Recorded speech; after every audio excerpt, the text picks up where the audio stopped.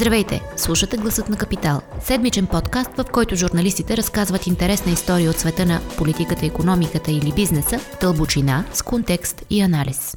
Здравейте! Вие сте с Гласът на Капитал, а аз съм Зорница Стоилова. Поредицата от скандали, които се развиват през последните седмици и трупат напрежение върху сметката на властта, повдигат и редица въпроси. Клати ли се управляващата коалиция и може ли да падне в преждевременна предизборна битка? Седмици наред атаките на укриващия се в Дубай бизнесмен Васил Божков удрят по ключови хора около Бойко Борисов, финансовия министър, а тази седмица и по близката му съветничка Севделина Арнаудова.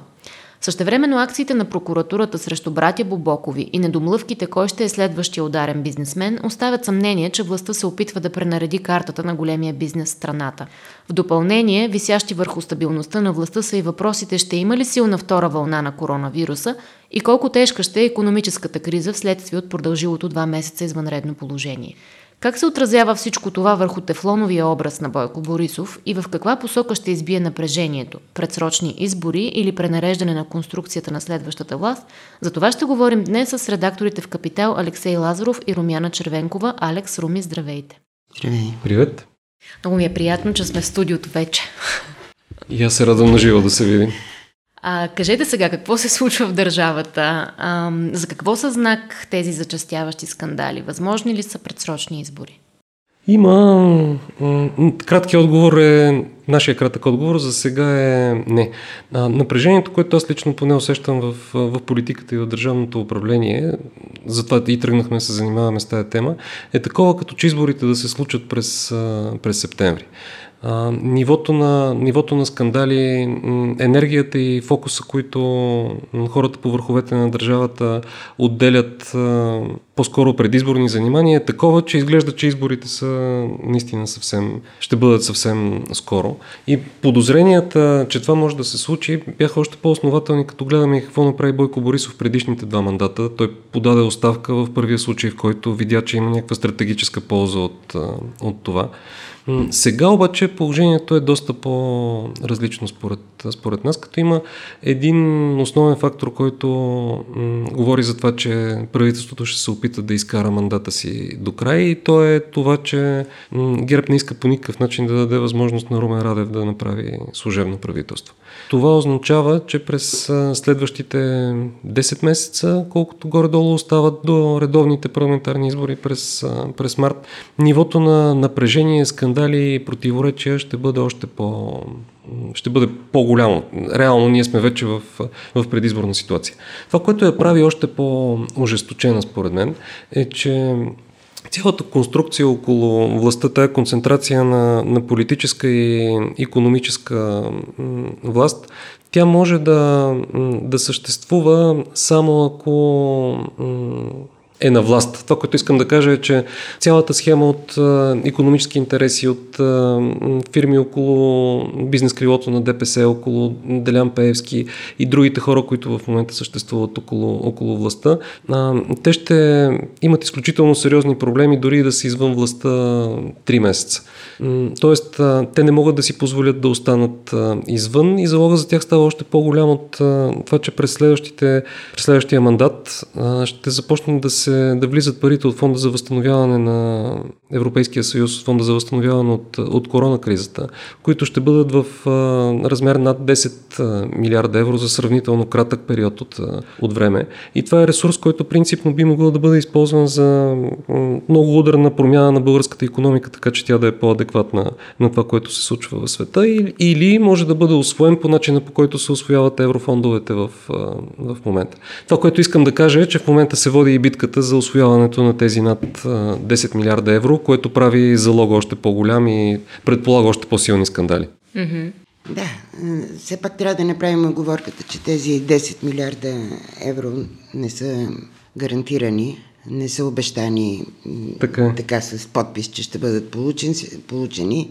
Срещу тях все пак трябва да има някакъв, както разбирам, смислен план за какво ще бъдат похарчени. Лошото е, че повечето от тях вероятно ще са грантове, дори не заедно, но за нас това е все едно, защото така или иначе сметката от всичко, което става в държавата и решенията, които взимат политиците, плащаме ние с данъците си, така както ако трябва да се върнем към скандалите, тези 700 милиона лева невнесени такси от Васил Божков са пропуснати ползи за цялото общество и за неговите публични политики. Както сега това, че държавата подкрепя Първа инвестиционна банка, за да можем да влезем поне в чакалнята на еврозоната, като вероятно дори и това няма да е достатъчно. Тези пари, които се наливат там, пак са от нашите пари. Тоест и до сега България получи страшно много пари от Европейския съюз, които някакси не водят до някакво общо усещане, че те работят за всички. Да, виждаме, има пътища, метрото, разбира се, и такива неща, които и инфраструктура, от чието качество не сме много сигурни, че сме доволни, както не се вижда много добро качество и от парите, които отиват, да кажем, във водните цикли и всички тези. Скандалите продължават и те продължават на на всички плоскости. Веднъж от това, което научаваме заради различните сблъсъци публични, като грозни факти от кухнята, веднъж от това, което ние усещаме и се сблъскваме и изпитваме във всекидневието си. И така както с такъв летящ старт започна тази, вече можем да кажем, кална и грозна предизборна кампания, която само повече ще се ожесточава до изборите, не мисля, че можем да очакваме нещо, кой знае колко оптимистично. Истинските проблеми на България и тяхното решаване не само не са обект на нормален диалог, публичен, обществен между политиците и хората, между техните идеи, каквито всъщност липсват. Те са само в плоскостта на скандалите. Това е затлачване, което някакси нито на тази власт, нито на следващата, която не вярвам да е много по-различна, каквато и да е конфигурацията, това ще й донесе нещо добро, нито на нас. Просто някакси заедно ще агонизираме в безвремието. А може ли да направим някакъв преглед как влизат основните политически играчи в тази дълга кампания, която ще се води? Да започнем от ГЕРБ, които освен от тази поредица от скандали и напрежения, в които и тази седмица се включи скандала с изтеклото видео на земеделския министър Десислава Танева, в който тя призовава да не се съобщава за злоупотреби. Освен това, тлее и вътрешно напрежение в партията заради това, че Цветан Цветанов загрява по тъчлинията със свой политически проект. Има нещо друго важно, което има смисъл да се каже, има отношение към това, защо се случва толкова много скандали, и то е, че пак ще се върна към тая конструкция от политическа и икономическа власт, която управлява държавата. Нейният интерес, за да и върват гладко нещата, е да има възможно най-голям монопол, възможно най-голяма част от политиката да е под нейн контрол, възможно най-голяма част от медиите да са под нейн контрол, така че да може съответно да завладява все по-големи и по-големи части от икономиката. И това, което се случва в сегашната конфигурация на парламента, е, че практически няма опозиция. Значи ГЕРБ и ДПС са ясни, Воля сравнително подчинена, патриотите под един или друг начин също са поставени под контрол. Най-интересен е случая с БСП, където обаче не е подчинена цялата партия, но там се борят две крила, това около Корнелия Нинова, което е склонно повече да играе опозиционна роля, с това на хората, срещу които вътрешната е опозиция, които са много по-склонни да играят с ГЕРБ. Това, което се случва в момента, искам да кажа, е, че преди изборите започват да надигат глава субекти, партии и хора, които не са толкова директно под контрола на прокуратурата, ГЕРБ и ДПС. Един от това, което прави Васил Божков, например, не че той влиза в политиката на сериозно, но това, което той прави, той е неконтролиран субект, който нарушава спокойствието. Той хвърля камъни в блатото и това не играе добре нито за ГЕРБ, нито за ДПС, нито за Пеевски. Слави Трифонов също сега, чисто теоретично на някакъв етап може и да се постигне някаква договорка, но на етапа тези хора са извън схемата. Извън схемата на етапа, поне отстрани, може да бъде и Цветан Цветанов с новата си партия, защото той играе срещу интересите на ГЕРБ. като откъсват цели партийни организации, т.е. не цели, големи части от партийни организации на ГЕРБ по места, вероятно ще откъсне общински съветници, може би кметове, т.е. след учредяването на партията му, след може би 2-3 месеца, той изведнъж ще се озове в много по-добри властови позиции, отколкото която и да било от новите партии, учредявани през последните години. Той ще има реален достъп до власт. Сега въпросът е подозрителното в случая, как така прокуратурата прекрати разследването срещу него за апартаментите, но предполагам, че отговор на този въпрос ще го разберем при първите му политически... Като казваш прокуратурата, очаквате ли тя също да играе своята роля в предизборната кампания, като вече следим, нали, как се активизира?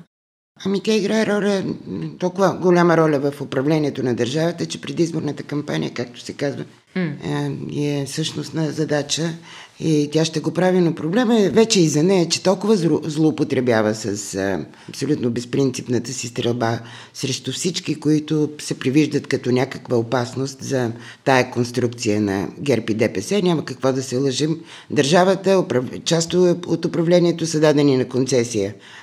И така това става видно и през действията на прокуратурата и жертвите, които тя си набелязва да отстрелва, особено тези с по-успешен бизнес и с по-добри позиции, или независимо от това дали тези позиции са дошли от държавни поръчки, което е по-опасно вече и в реалния бизнес от самия бизнес, но така или иначе злоупотребата на прокуратурата с този отстрел на възможни опоненти на статуквото и реални, разбира се, обезценява тези действия. В един момент просто ще стане все едно колко хора ще влязат в ареста и кои. Както виждаме от Иванчева до Бобокови, абсолютно всичко е възможно. И никой не разбира всъщност защо това се случва. Тя участва и по друг начин в предизборната кампания, за да заглушава скандалите, които виждаме тук и сега да се случват и които ни засягат пряко. Тръгва да връща приватизацията от преди 30 и 40 години. В парламента ГЕРБ се канят да правят ревизия на прехода заради искане на БСП за анкетна комисия за нещата, които изнася Васил Божков. Това са просто глупости, с които обществото бива занимавано. Иначе имаш един много интересен цитат от темата ни От Живко? От Живко Георгиев, точно така, да. Руми може да го каже, че го запомни по темата за прокуратурата. Да. Той, понеже има и такъв подсветист израз, на въпроса ми ще играе ли роля прокуратурата на тези избори, той казал да. Нейната роля вероятно ще бъде по-голяма от ролята на ЦИК, но да се надяваме, че няма да е по-голяма от ролята на избирателите. Става дума за социолога Живко Георгиев. За социолога Живко Георгиев, да. Добре, а все пак всички тези скандали по някакъв начин уязвяват ли властта в момента и това напрежение, което се трупа, в какви посоки ще избие? Тоест, ако може да си перефразирам въпроса, как се сваля правителство през 2020 година? Очевидно, нали, с протести не става. Всяка седмица нов скандал, все по-навътре и по-навътре в сърцето на това правителство. Може да се каже, че отвращението на хората от това, което гледат, слушат и виждат и разбират, играе в полза на точно този вид управление. Няма съпротива. Пак ще цитирам Живко Георгиев, който казва, че гражданското общество си седи в Фейсбук и там се реализира, но българското общество не е в състояние да произведе колективни действия, произведе колективен отпор на това състояние, колкото и то да го засяга и да му е неприятно. Това е нещо... Тоест, аз не смятам, че тая политическа ситуация ще се промени по някакъв начин отвън. Това ще бъде имплозия. А може ли да се спекулира на този етап каква би била формулата на следващото управление? ГЕРБ БСП, ГЕРБ ДПС, ГЕРБ Обединени патриоти би ли съществувало? Възможно ли е да остане тази конфигурация? Точно това е битката, която започна да се води в момента. Това е нашето обяснение за това, защо толкова много скандали започнаха да се появяват. Защото в следващия парламент теоретично е възможно да има по-различна ситуация от сегашния. Има много акота. Ако Корнелия Нинова успее да спечели битката за БСП, в следващия парламент може да имаме много по-опозиционна социалистическа партия. Ако дясната коалиция или десноцентристската Демократична България влезе в следващия парламент, ще имаме отново много по-ярка и чуваема опозиция. Ако Цветан Цветанов успее да вкара хора в парламента, той отново ще бъде опозиция на това, което се случва, поне такива са му първоначалните заявки към момента. Ако Слави Трифонов влезе в парламента и удържи сегашните си позиции, отново ще бъдем свидетели на нещо, което е по-различно. Накратко може да имаме много по-неконтролируема и шумна опозиция. Това може да намали ходовете на ГЕРБ, които, ако се запази сегашната тенденция, биха останали първа сила. Може да намали ходовете на ГЕРБ да се състави правителство до едно възможност, само с ДПС. Възможност, която Борисов да влезе в открита коалиция с ДПС, той се дърпа страшно много. Така че дали ще стане? Да, най-вероятно ще стане. Другия вариант е да победи опозицията на Корнелия Нинова и да се стигне до голяма коалиция между ГЕРБ и БСП. Но при всички положения формата на следващата власт има вероятност да бъде поне като опаковка малко по-различен. Аз съм съгласен по-различен и малко по-труден. Да. Сега този парламент е доста рядък вариант на удобство за властта. До сега май такъв не сме имали. И то, когато няма наистина истинска, реална опозиция и идейна, и по убеждение, и принципна, и ценностна, това винаги си проличава. Цялото останало съглашателство и замазване за ключови въпроси, ние го видяхме как се развива пред очите ни. Хора, които от трибуните се карат, обиждат на комунисти и едните и другите. За важни неща, като например избора на главния прокурор, са абсолютно заедно като стена.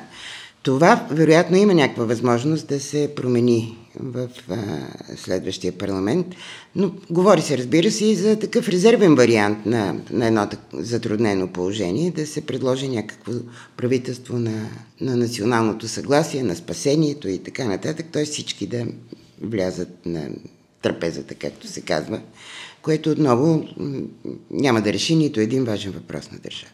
Благодаря ви много за този разговор. Ако този епизод ви хареса и искате да слушате новите епизоди веднага, щом излязат, абонирайте се за Гласът на Капитал в Apple Podcast, Google Podcast или Spotify. Обратна връзка за Гласът на Капитал можете да ни изпращате на podcast@kapital.bg или в познатите ви профили на Капитал в Facebook и Twitter. Музиката, която чувате в този подкаст, е написана от композитора Петър Дондаков специално за Капитал. Аз съм Зорница Стоилова, а епизодът монтира Тихомир Колев.